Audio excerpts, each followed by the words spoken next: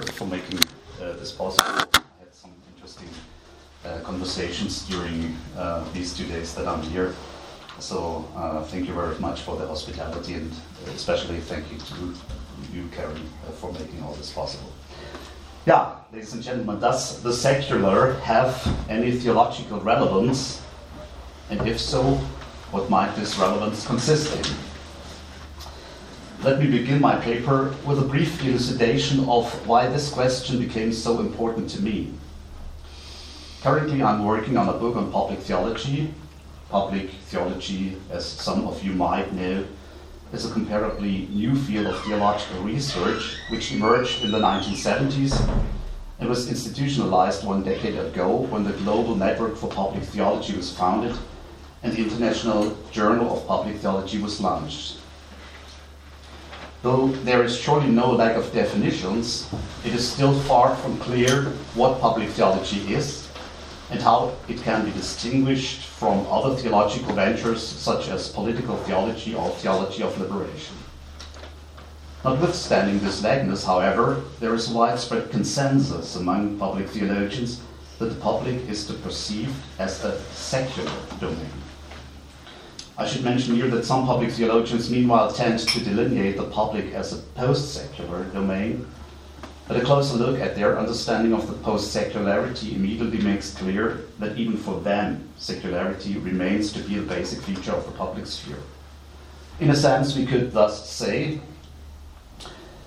that the assumption of the secular is a conditio sine qua non of the entire public theological endeavor. And I share this assumption unambiguously.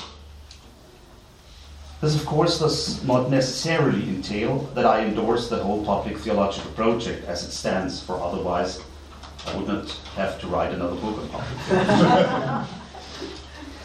Indeed, I do have reservations about particular modes and perhaps even the mainstream of current public theology, but this does not take away the fact that the very possibility of public theology stands or falls with the existence of the secular. The notion of the secular, however, is not uncontested in theological circles, as you all know. Many theologians, particularly but not exclusively of British origin, flatly reject the secular as a meaningful theological concept. In their view, it appears to be a wrongful myth which can be traced back to a disastrous theological course setting in the late Middle Ages. From this historical turnaround, those critical theologians hold, a godless realm emerged which promotes human self-sufficiency and almost necessarily leads, on a theoretical level, to epistemological nihilism, and on a practical level, to a policy which at best unsuccessfully combats human violence and at worst itself proves to be violent.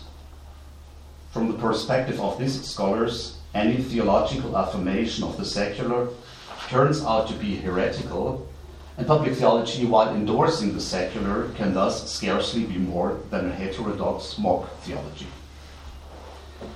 It were these critical voices that urged me to take a closer look at the concept of the secular. For if the theological polemics was right, continuing the public theological project would indeed be a suicidal adventure, at least for a theologian who feels committed to orthodoxy.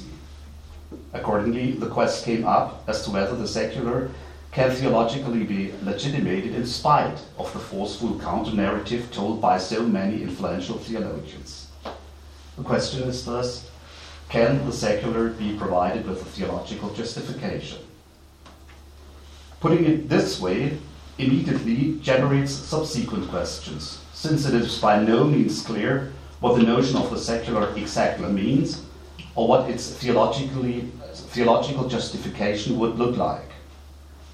Of course, there are many ways to address such problems. To me, however, it seemed most promising to delve into the narrative about the origin of the secular as it is told by its most vehement critics. In fact, I assume that their historical reconstruction is largely right, but their theological assessment goes terribly astray. The narrative, as has been said, is a story about a groundbreaking shift in the late medieval period. A serious attempt to understand the theological reasons that motivated this shift, so I will argue, can show why the new course setting was unavoidable to secure the consistency of Orthodox Christian faith. And if this is true, we will also be compelled to reassess the long-term consequences of the late medieval turnaround. In my paper, I will try to show that the novel course setting can indeed be seen as a successful attempt to do justice to Christian orthodoxy, particularly to Christology. It was a reaction to shortcomings that theology was suffering from hitherto. The shortcomings proved to be insurmountable as long as theology remained exclusively committed to the ontological paradigm of analogy and participation. Once this paradigm was supplemented with univocal thinking, the problems became conceptually resolvable. So it was not only an ontological shift, but also the theological solutions it made possible, which paved the way for the rise of the secular. If thus the secular owes its very existence to a successful attempt to reformulate Christian orthodoxy, we are entitled to take it as theologically justified.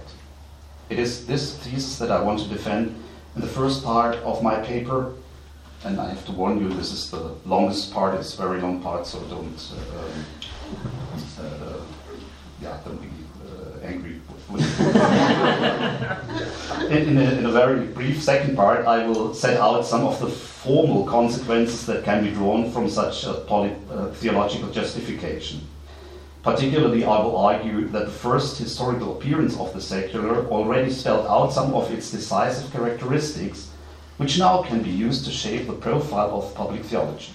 Public theology, I will argue, can be understood as an apologetic endeavor to promote the self-enlightenment of the secular.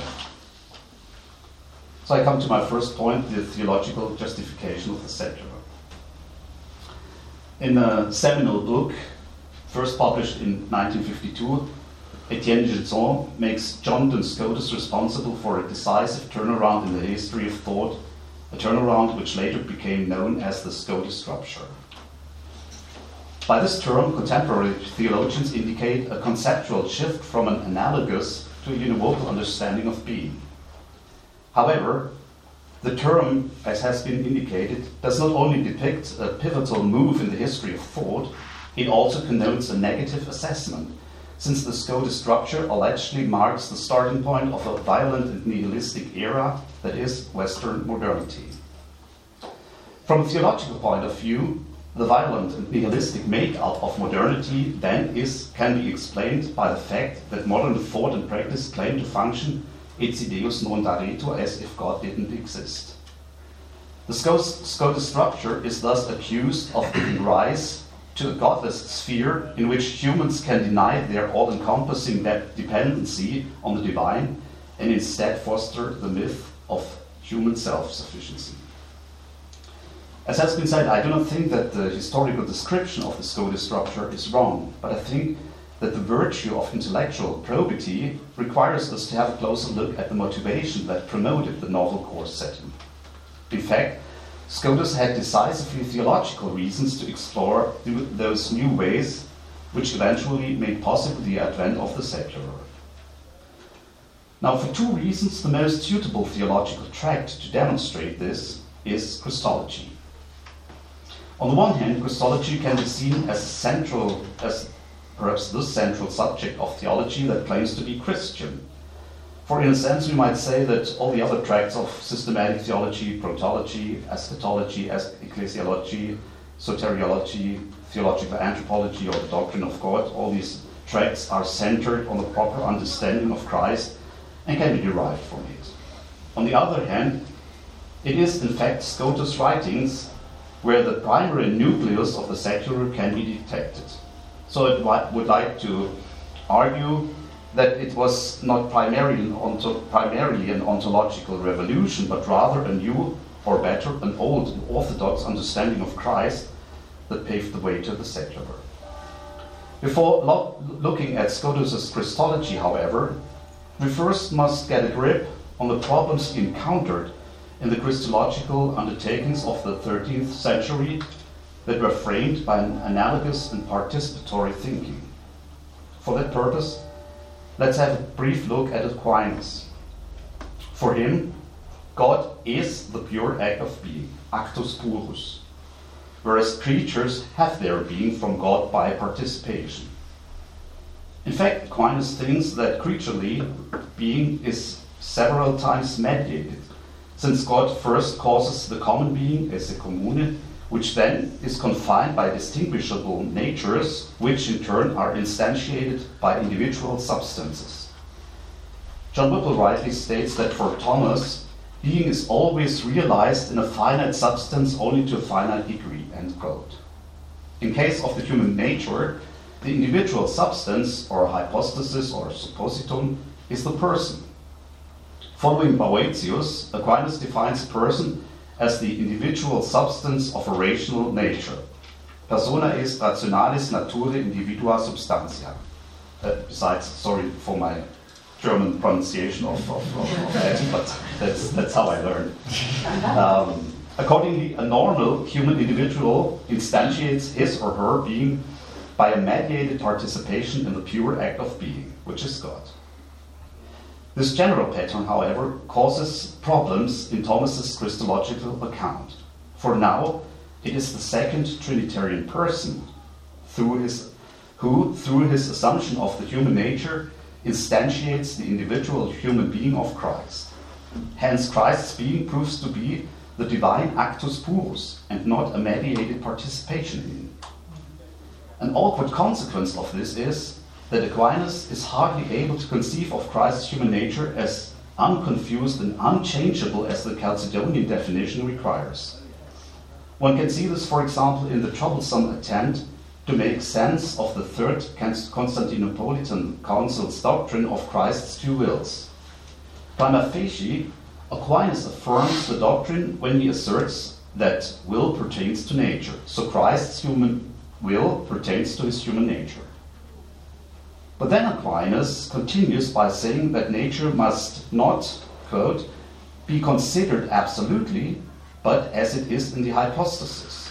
Hence, the human will of Christ had a determinate mode from the fact of being in a divine hypostasis. That is, it is always moved in accordance with the bidding, secundum nutum of the divine will, end quote. Though verbatim affirmed, the human will of Christ still tends to be completely subordinated to the divine will and so threatens to vanish into thin air. And similar observations could be made with respect to Christ's human individuality and human dignity.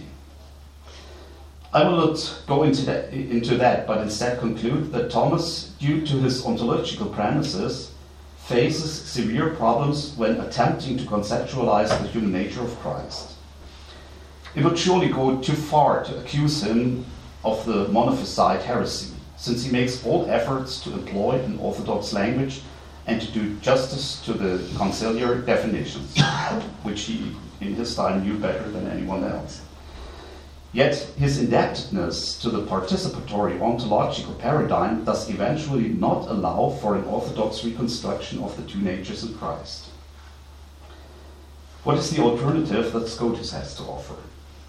First of all, it should be mentioned that for Scotus, the individualizing principle of the human being in general and of Christ in particular is not the hypostasis or the suppositum or the person, but an ontological determinant which he calls hekeitas or thisness.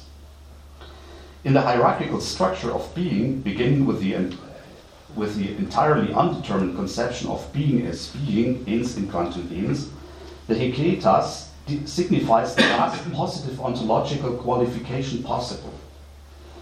Now for Scotus, it is clear that the divine Logos assumed a human nature with a corresponding hekeitas. The assumed nature possesses thus all positive qualifications of an individual human being and is not deficient, as one could see it in Aquinas' account, where the assumed human nature misses a corresponding hypostasis or suppositum. Just as with Thomas, Scotus asserts that the Logos takes over the place of the human person. For him, however, personhood does not designate a positive ontological qualification, but rather a negation. Personhood does not negation, namely the negation of actual and dispositional dependency. That means that a person as such does not maintain relationships and is not disposed to do so either. Of course, persons can have relationships, but they have them not by virtue of their, as such, but by virtue of their corresponding nature. For Scotus, the person is incommunicable, and so he calls it, I think almost poetically, ultimate solitude, ultima solitudo. If thus the divine person substitutes the human person in Christ, this does not diminish Christ's full humanity. On the contrary, the assumed human nature, as Richard Cross rightly notes, fails to be a person not in virtue of anything that it lacks, but in virtue of an additional relational property that it uniquely has. Christ is thus, on this account, fully human. End quote. Scotus's concept of personhood apparently allows for an understanding of the incarnation which brings Christ's full humanity into the closest possible nearness to the divinity. And this is nothing but an orthodox account of the hypostatic union. The unity of Christ is accomplished by the Logos' intrusion into the deepest loneliness of an individualized human nature, whereby this nature is united with the Logos. We will shortly see that this unification does not take place against the human will of Christ, but for now we only have to recognize that Scotus indeed provides an orthodox Christological account, since he is able to conceptualize both the independency of the two natures and their unification. Against this background, it hardly makes sense to accuse him of a quasi-Nestorian Christology, as for instance John Milbank did.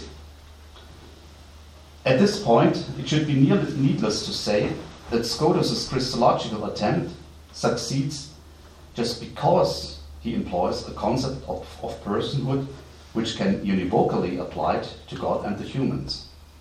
The notion of the person must have exactly the same meaning in the Trinitarian and in the creaturely context. Otherwise, Christ's human nature would be united with a person that always exhibits greater dissimilarities than similarities with the human person. And this in turn would eventually lead to the annihilation of human individuality and human dignity, as we could see that in Aquinas' approach. For now, we may thus conclude that Scotus' Christology can indeed be seen as a coherent and consistent reformulation of the Church's dogma on Christ. Of course, this is not to say that we should adopt his Christology as a whole today. The intellectual situation has dramatically changed since the turn from the 13th to the 14th century. Nevertheless, in his time, Scotus furnished an orthodox Christological account, and he was able to do so just because he dared to question analogical thinking at some point, not in general. But, so you may ask, what does all this have to do with the theological justification of the secular? To answer this question, we not only have to look at the metaphysics of Scotus' Christology, but also at its soteriological implications. One of Scotus' most striking motives in this regard is the doctrine of the absolute predestination of Christ. The divine Logos, Scotus argues, was from the beginning determined to assume a human nature. So it was not Adam's fall and its devastating consequences that provoked the incarnation, but the coming of Christ constituted the final goal of creation from the outset. Why did Scotus introduce this doctrine, which significantly departed from the teachings of most of his predecessors and contemporaries? The answer can be found by looking at a famous passage from Scotus' Reportata Parisiensa, where it reads, quote, "Firstly, God loves himself. Secondly, he loves himself in others, and this is pure love. Thirdly, he wants to be loved by another who is able to love in the highest possible way. And this is speaking of the love of an outsider. And fourthly, he foresees the union of the one's nature who ought to love him in the highest possible way, as if nobody was fallen." End quote. So Scotus' starting point here is God's self-referential love, which in a second step is to be mediated by others. This mediated love, as Scotus rightly states, is pure love, amor castus. To achieve this mediated love, however, another must exist who is able to love God in the highest possible way, and this, of course, is Christ. Notably, however, Scotus emphasizes that this love is the love of an outsider, alicuius extrinseci. It is most likely that this assertion pertains to the human nature of Christ, since the Logos belongs to God's self-love. In the fourth step, God foresees his loving unification with that human nature that ought to love him in the highest possible way, que debet eum summum diligere. And finally, Scotus stresses that all this happens irrespective of the fall. The absolute predestination of Christ is thus motivated by God's ultimate will to love himself through others. And it is Christ in whom God and the other lovingly unite. Once again, we encounter here the Chalcedonian pattern, but now it becomes clearer than before why the independency of the human nature is so important for Scotus. Only an independent being can account for that otherness that is needed to mediate and reflect God's self-love and so to bring about pure love. To be able to love himself in others, therefore, God has to give rise to a real other, because pure love necessarily presupposes the existence of two distinct partners. Now, it should come as no surprise that for Scotus, God's need for otherness forms the central motive for creation. By the way, it hardly deserves mentioning that the expression God's need for otherness, of course, does not point at a deficiency in God, but rather indicates a voluntarily self-imposed need. Creation in that case must have an independent and autonomous status to embody the otherness that is required to exercise pure love for God and so to reflect God's self-love. If creation, in contrast, did not possess this independency and autonomy, but rather participated in God, it simply could not provide for that otherness. So creation must be seen as an independent and autonomous space. At the same time, however, it also must be seen as a space whose ultimate goal is the loving unification with God. And so, it is Christ, or more precisely speaking, the human nature of Christ, which brings creation into its fulfillment. Christ's human nature can thus be seen as the culmination point of an endogenous creaturely dynamic that tends to unite with the divine in love. When applied to creation in general and to humans in particular, Scotus calls the unification with God glorification. With this term, he delineates the creaturely consummation, which on the one hand cannot be the result of the creature's own accomplishments or merits, simply because glorification presupposes an antecedent act from God's side, namely God's loving offer. On the other hand, however, glorification entails by no means pure creaturely passivity, since the unification with God necessarily presumes a free consent to God's loving offer. In any other case, the idea of love between God and the other would not make sense. This is, by the way, the reason why Scotus was so determined to secure the doctrine of the two wills of Christ, for the hypostatic union would not have been accomplished without Christ's human will freely consenting to it. Unfortunately, I cannot go deeper into Scotus' concept of the free will here. It must be clear, however, that this concept is stronger than, for instance, that of Aquinas. Whereas for Aquinas, the will is unavoidably attracted by the good, for Scotus, the will, as Ludger Honefelder put it, can be seen as the original faculty of self-determination. Accordingly, the will can orientate itself to different goals. Building on Anselm, Scotus distinguishes between the will's affection for comfortableness, affectio commodi, and its affection for justice, affectio justitiae, whereby the latter epitomizes the will to love others for their own sake. It leaves no doubt that for Scotus the affection for justice is the appropriate orientation of the will, but in fact the will, as has been said, has different options, and humans oftentimes choose the wrong option and turn their will against others because they are affected by sin. And that is why they are in need of redemption.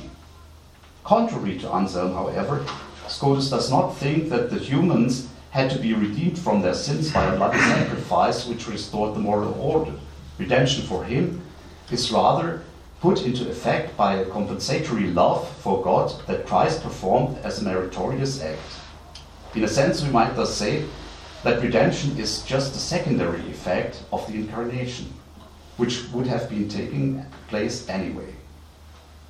Christ is the exemplar that shows us how to perform our free will, namely as love for others for their own sake. Needless to say, this love should not only be the guiding principle for the human's orientation towards God, but also for their inner worldly ethics. At this point, you might ask once again, and what does this all have to do with the theological justification of the secular? Yet I think that we have now reached the point where we can put the pieces together and answer the questions. The thesis I would like to defend is that the secular can be seen as a conceptual extension of Scotus' doctrine of Christ's human nature. Put differently, Scotus' understanding of Christ's humanity forms the conceptual nucleus of the secular. So what then is the secular? 5 points. First of all, it is the human sphere insofar it is detached from the divine. This detachment, however, is primarily not the result of human sinfulness, but of God's self-love, which he wants to be mediated by others. Out of the abundance of his love, he wishes to bestow others with his love, and for the sake of their glorification, he wishes them to love him in response. If the concepts of otherness, detachment, independency, or autonomy are not taken seriously, then the concept of will isn't either. A second related feature of the secular is that it is the realm of human freedom. After all, the human response to God's antecedent act of love can only mediate this love if it turns out to be an unconditional and free response. If in contrast, the humans were dependent on God in this respect, God would only play a game with himself. Moreover, to highlight the unavoidability of freedom for a meaningful concept of love also entails to employ a univocal use of the term.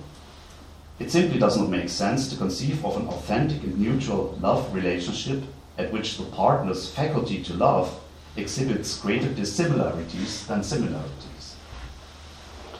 Thirdly, the secular is a domain in which humans have to organize their mutual relations as well as their relations to other beings out of their freedom and their ability to love.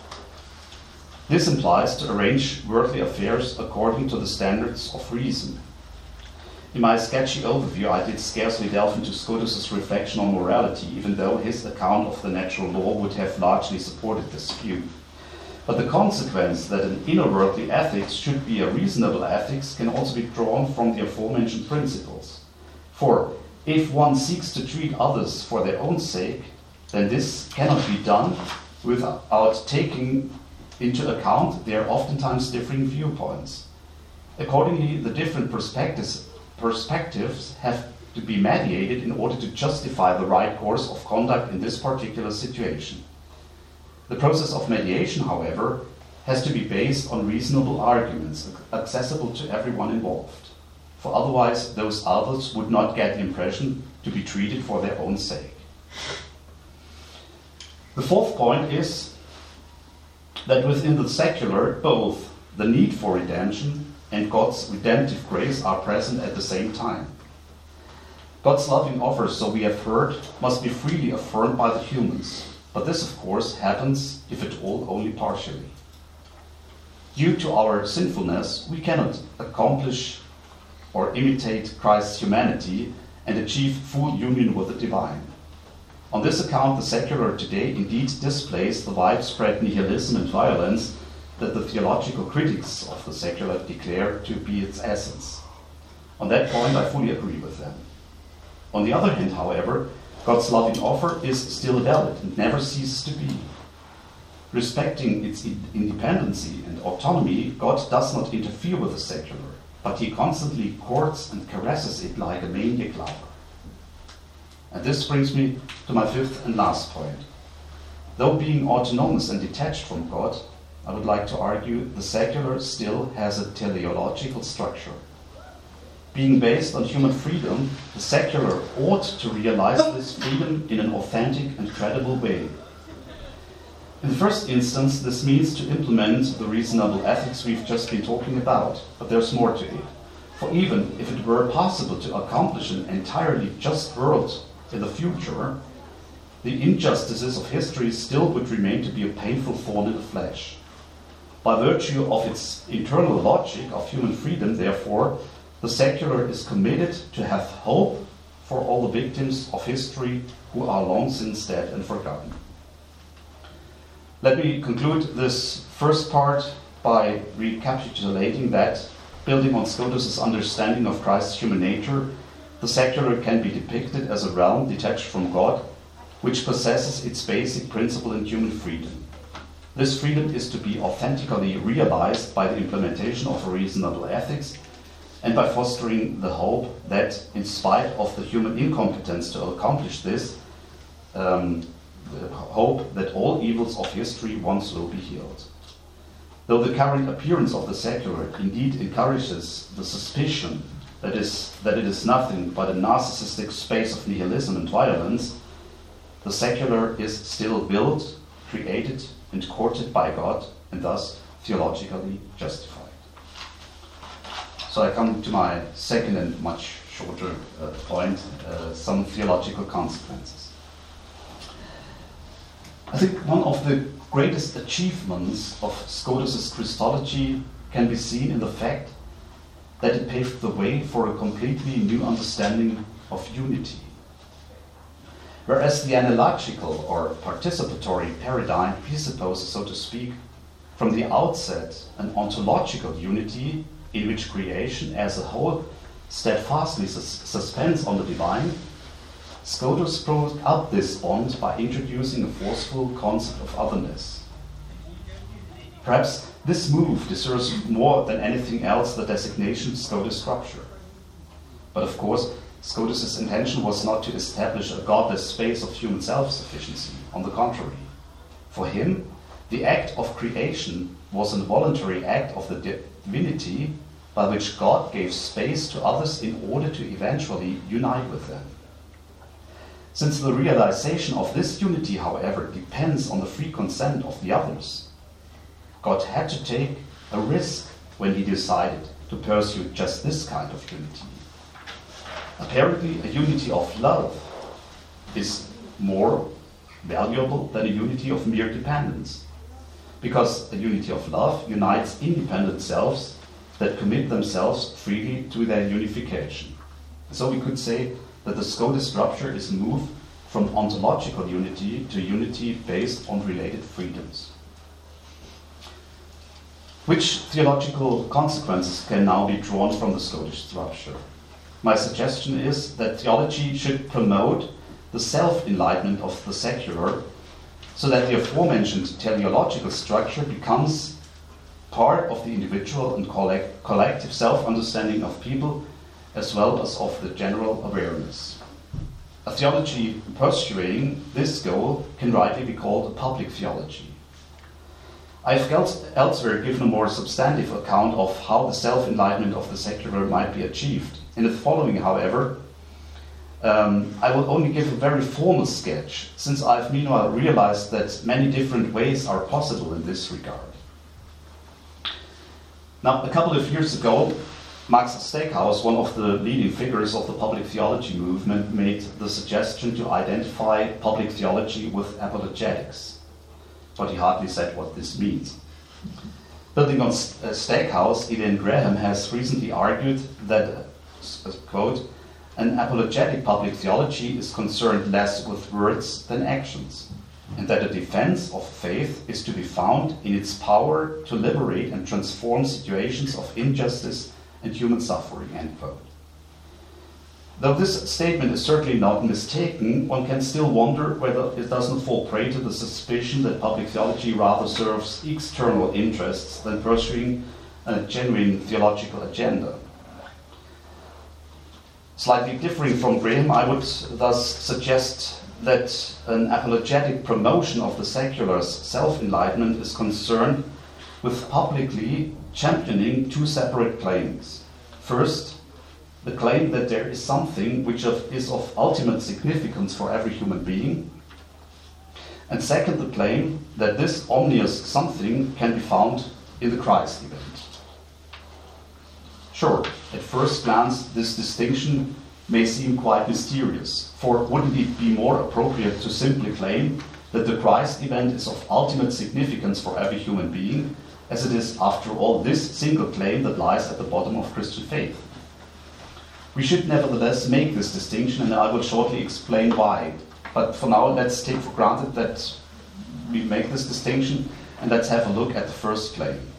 So my assumption is that public theology has to espouse a universal truth claim concerning the assertion that there is something which is of ultimate significance for every human being. I'm well aware that making universal truth claims is an undertaking not valued highly in our postmodern times. Kevin Vanhoeser, for instance, asserted that for postmodern theologians, truth is nothing but, quote, a compelling story told by persons in positions of power in order to perpetuate their way of seeing and organizing the natural and the social world, end quote. Likewise, John Thiel has argued that, quote, a universal or foundationalist justification is a logical impossibility. Christian claims are and remain particular, end quote. Countless other quotations could be added here. Yet the decisive question is whether they are right. In a certain sense, they are apparently wrong, since any denial of truth claims must necessarily claim to be true. Otherwise, the speaker would not make a meaningful statement at all and eventually get lost in a performative contradiction. On a logical level, therefore, the denial of truth cannot be maintained seriously. But there is more to it than simple logical error. Within the context of his transcendental pragmatic approach, Karl Otto Apel, German philosopher, he's well known in the English-speaking world, I heard that today, has convincingly shown that no rational subject can avoid making truth claims. Any denial of this unavoidability would again lead to a performative contradiction. And likewise, Apel has demonstrated that neither the classical correspondence theory of truth nor modern evidence or coherence theories can sufficiently explain how such truth claims are to be validated. Only, so he says, a consensus theory which on its part integrates all the other theories, can serve for a satisfying explanation. According to this theory, a truth claim is valid only on the condition that all possible interlocutors consent to it. Since the community of possible interlocutors is virtually universal, each truth claim is universally addressed. And from this follows that definite truth, that is the final consensus of the universal interpretative community, is but a regulative idea which can never be accomplished in the real world. In spite of this inaccessibility of definite truth, however, the procedural requirements for the treatment of truth claims are quite clear. They have to be validated through an intersubjective discourse which aims at consensus. How does this relate to the apologetic task of public theology? Now, from Apel we can learn that making truth claims is an operation unavoidable for rational subjects. Secondly, Apel has shown that any truth claim is universally addressed. If Christian faith is thus based on the constitutive belief that something is ultimately significant for every human being, any factual utterance of this claim necessarily implies the making of a universally addressed truth claim. Thirdly, Apel has shown that the validation of such truth claims is to be carried out by means of an intersubjective discourse. From this we can conclude that the Christian community unavoidably makes truth claims addressed to virtually everyone. If, therefore, apologetics is said to be charged with the public defense of universal truth claims, and well, of the truth claim that something is ultimately significant for every human being, this may be at odds with the postmodern signature of our time, but certainly not with the logic of speaking, nor with the very nature of theology. Now the question arises as to which end public theology has to initiate and maintain such a societal discourse on ultimate significance. Though the notion of a defense might suggest that the primary purpose is to win a rhetoric competition, in fact this is not the case. Apologetic public theology rather seeks to foster such a discourse in order to urge the participants to take an existential decision on what is of ultimate significance for them. For if public theology rightly claims truth for the proposition that there is something which is of ultimate significance for every human being, everyone faced with this claim has to take a stance towards it. Of course, for the time being, people can ignore such a claim, and in fact they do so. But the more they are exposed to it, the less they can avoid forming an opinion.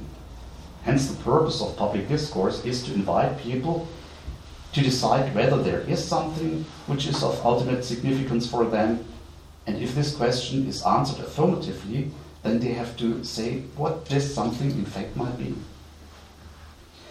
I'll come back to this, but first we have to answer the question why the constitutive belief of Christians is to be divided into two separate claims, only one of which can be conceived as a truth claim.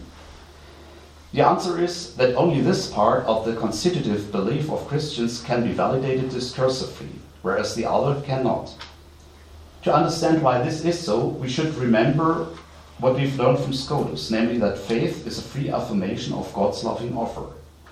Hence, the entire Christian existence draws upon the performance of freedom. And it is exactly this performance of freedom which cannot be validated by means of an intersubjective discourse because it belongs to the inner world of the believers, to which other subjects do not have immediate access.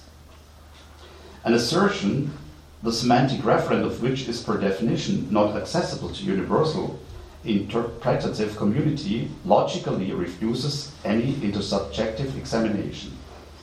If therefore someone claims to believe in the ultimate significance of the Christ event, this statement cannot be validated by providing verifiable arguments. Yet the speaker still makes a claim which is universally addressed, since the corresponding statement insists to be valid for everyone who is capable of understanding it. Now, it was Jürgen Habermas who designated this type of claims as sincerity claims. He also stresses that sincerity claims, contrary to truth claims, can be validated only by means of consistent behavior. Quote, that a speaker means what he says, it's very gentle language, but I got it here. That a speaker means what he says can be made credible only by the consequences of his behavior, not by providing reasons. That's why addressees, having accepted a sincerity claim, can, to a certain extent, expect behavioral consistency, end quote. If thus the validation of sincerity claims requires acts in accordance with the semantic content of the utterance, the assertion to believe in the ultimate significance of the Christ event must be made believable by acts in accordance with the Christ event's significance. No matter how differently Christians may interpret the significance, what they in fact do, the concordant behavior will appear as a form of witnessing. Hence, Christians have to bear witness to their faith by acting in a way that corresponds to what they claim to believe. From this, we may conclude that an apologetic public theology also has to care about a mode of witnessing that does justice to the content of Christian faith. So public theology is not only charged with fostering a public discourse on ultimate human significance, but also has to display the Christian faith praxis in a way that at least makes credible that ultimate human significance can be found in the Christ event. As discourse, therefore, apologetics seeks to invite people to make an existential decision on what is of ultimate significance for them, and as witnessing, it seeks to invite people to recognize this significance in the Christ event. Ladies and gentlemen, I'm well aware that this account of public theology and its contribution to the self-enlightenment of the secular is somewhat dissatisfying, since it remains, as it has been said, very formal. The adventure thus begins once we reflect about different strategies to put on stage a public discourse on ultimate significance, and once we consider how the Christian praxis of faith must look like in order to be a convincing witness of the livability of a Christian existence. So the concrete shape of the means to achieve the self-enlightenment of the secular, the concrete means, are still under discussion. The goal, however, is clear. The secular must understand what it is, namely a sphere that is willed, created, and courted by God, and that eventually has to turn to God. Thank you for the attention.